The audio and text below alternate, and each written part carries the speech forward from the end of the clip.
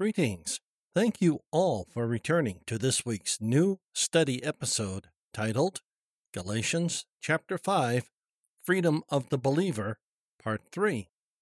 I am Pastor John, welcoming our returning international audience. We also extend a warm welcome to all our new listeners here for the first time. Thank you all for listening, both new and those who are returning again. May you all be blessed of God.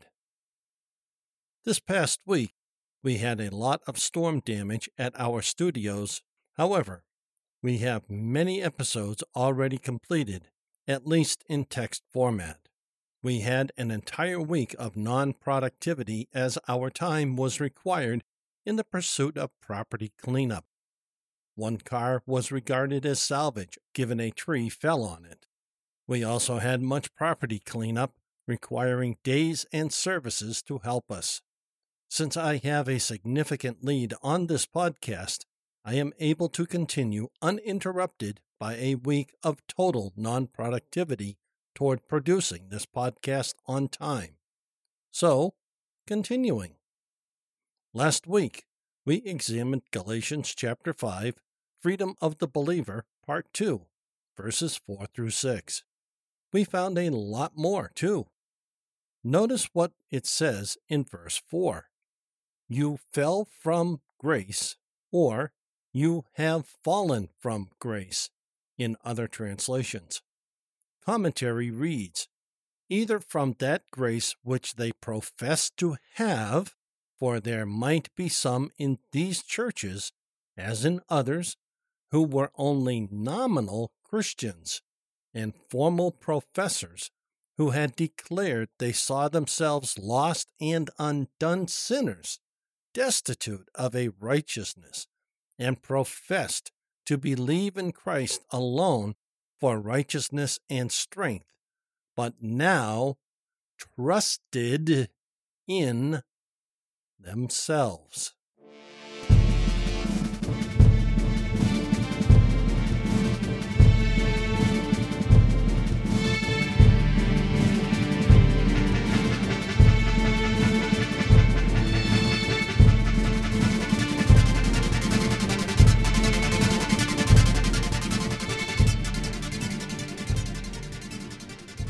This week, we will examine Galatians chapter 5, verses 7 through 12. What does Galatians chapter 5 tell us? What can Galatians chapter 5 tell us that we do not already know? Once again, let us get into Galatians chapter 5 and see. You were running well. Who prevented you from obeying the truth? This persuasion does not come from the one who calls you.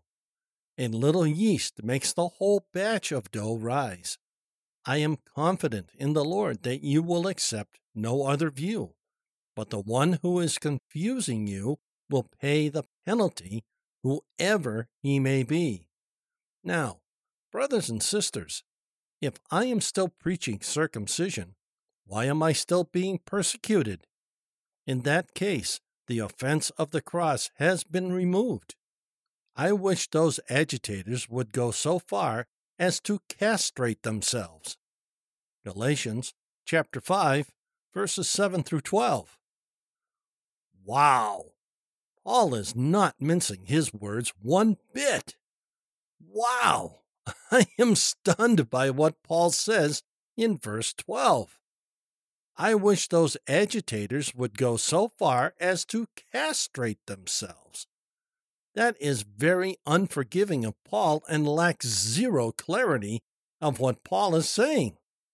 In other words, he is unmistakably crystal clear with zero uncertainty.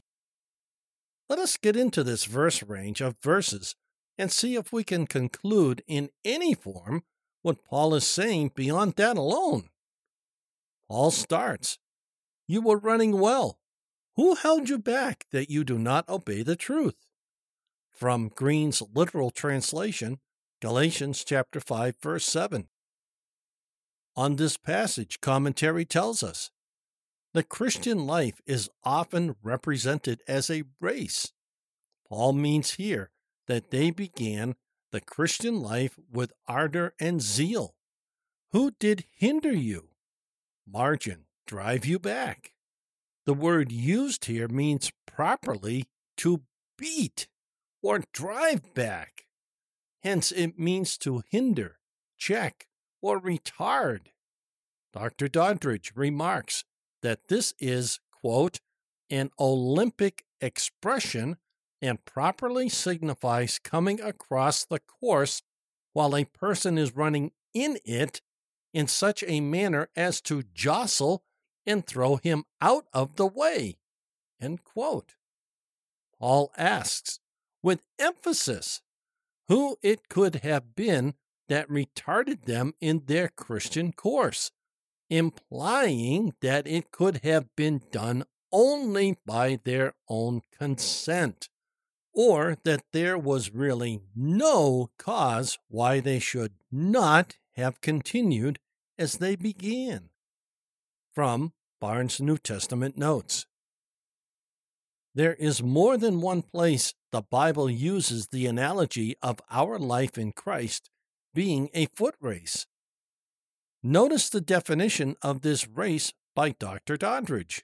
Quote, this is, quote, an Olympic expression and properly signifies coming across the course while a person is running in it in such a manner as to jostle and throw him out of the way, end quote. Notice, too, this comment in commentary about Paul's demeanor.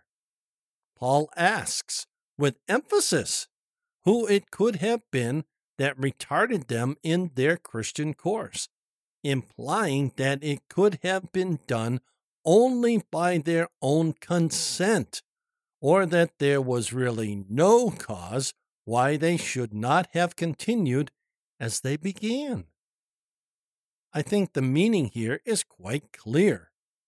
There really is no middle ground, no middle place of any kind.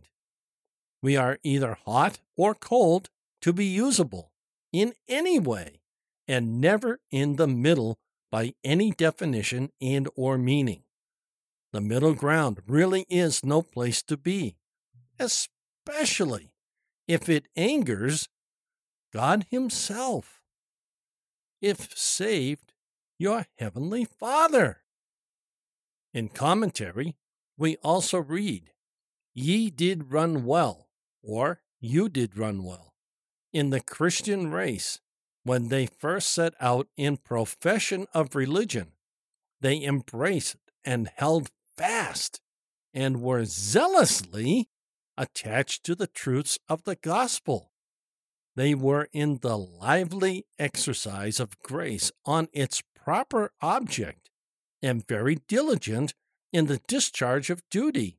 They made great proficiency in the knowledge of divine things and ran with cheerfulness and without weariness in the ways of Christ and in the paths of truth and holiness.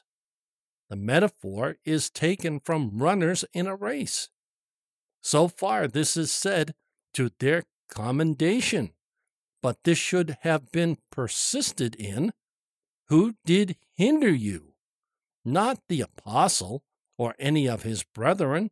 No, they encouraged them to go on and gave them all the assistance they could to help them forward. But it was the false apostles that hindered them, who did all they could to remove them to another gospel and turn them aside out of the right way. From the New John Gill's exposition of the entire Bible. I seriously doubt this could not be any more clear. The lukewarm state is a very bad place for any of us to be. I seriously doubt it could be any more clear than we see and understand it here. At the point of their conversation to Christ, Paul says, you were running well, in Galatians chapter 5, verse 7. What did commentary just say here? In the Christian race, when they were set out in a profession of religion, they embraced and held fast and were zealously attached to the truths of the gospel. They were in the lively exercise of grace on its proper object and were diligent in the discharge of duty. They made great proficiency in the knowledge of divine things and ran with cheerfulness and without weariness in the ways of Christ and in the paths of truth and holiness. Notice all the things they were exercising and executing when they first set out in the profession of religion. They embraced it and held it fast. They were zealously attached to the truths of the gospel. They were in the lively exercise of grace. They were very diligent in the discharge of duty. They made great proficiency in the knowledge of divine things. They ran with cheerfulness. They were without weariness in the ways of Christ and in the paths of truth and holiness. If they were all of that, where did they find the time to backslide or outright fall away? Yet, this is, at least, where this passage starts. How does one fall away if it is said of them, they were without weariness in the ways of Christ and in the paths of truth and holiness? If the same good things are said of us, how is it falling away is also said of us today? This persuasion does not come from the one who calls you. Galatians chapter 5, verse 8. In other words, this persuasion does not come from Jesus, God the Father, or the Holy Spirit. It is, at the very least, incorrect to sway from one's original persuasion. That is the opinion they were persuaded to believe, and which the Syriac version renders, quote, your persuasion, end quote. This is not of God, who had called them into the grace of Christ, nor of Christ, who had called them to the knowledge of himself and communion with him, nor of the Spirit of Christ, who had called them with a holy calling, and who still continued to call them to repentance, nor of any faithful minister of the gospel, who had been concerned as an instrument in their effectual calling, meaning the notion they were persuaded to give into, that circumcision and the works of the law were necessary to salvation, and that these were to be joined with the righteousness of Christ for justification. Such a conceit as this could never be of God, nor any evangelical minister, but must be of Satan or his emissaries, the false prophets. From the New John Gill's exposition of the entire Bible. Wow! Once again, commentary just does not mince its words or sound nice. Are you beginning to see there is simply no middle ground? You need to be hot or cold, period. In other words, saved or unsaved. On this subject, notice what commentary just said. Such a conceit as this could never be of God, nor of any evangelical minister, but must be of Satan or his emissaries, The false apostles. This means there are those who walk the walk, talk the talk, and look the part who are none of these things. They sow discord in the body of Christ and in the name of Christ.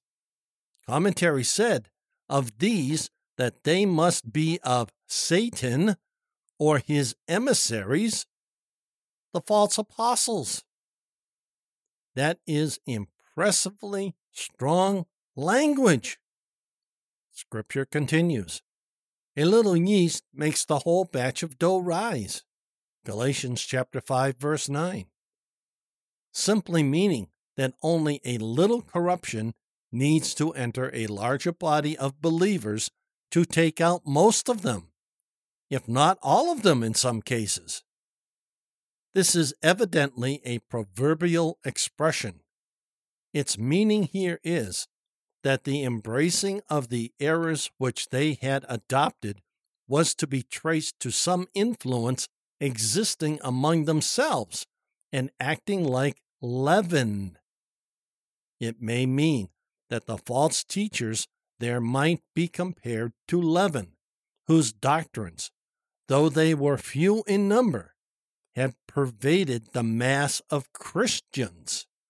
That the influence which had brought this change about was at first small and unimportant, that there might have been but a few teachers of that kind, and it might have not been deemed worthy of particular attention or alarm, but that the doctrines thus infused into the churches had spread like leaven until the whole mass had become affected.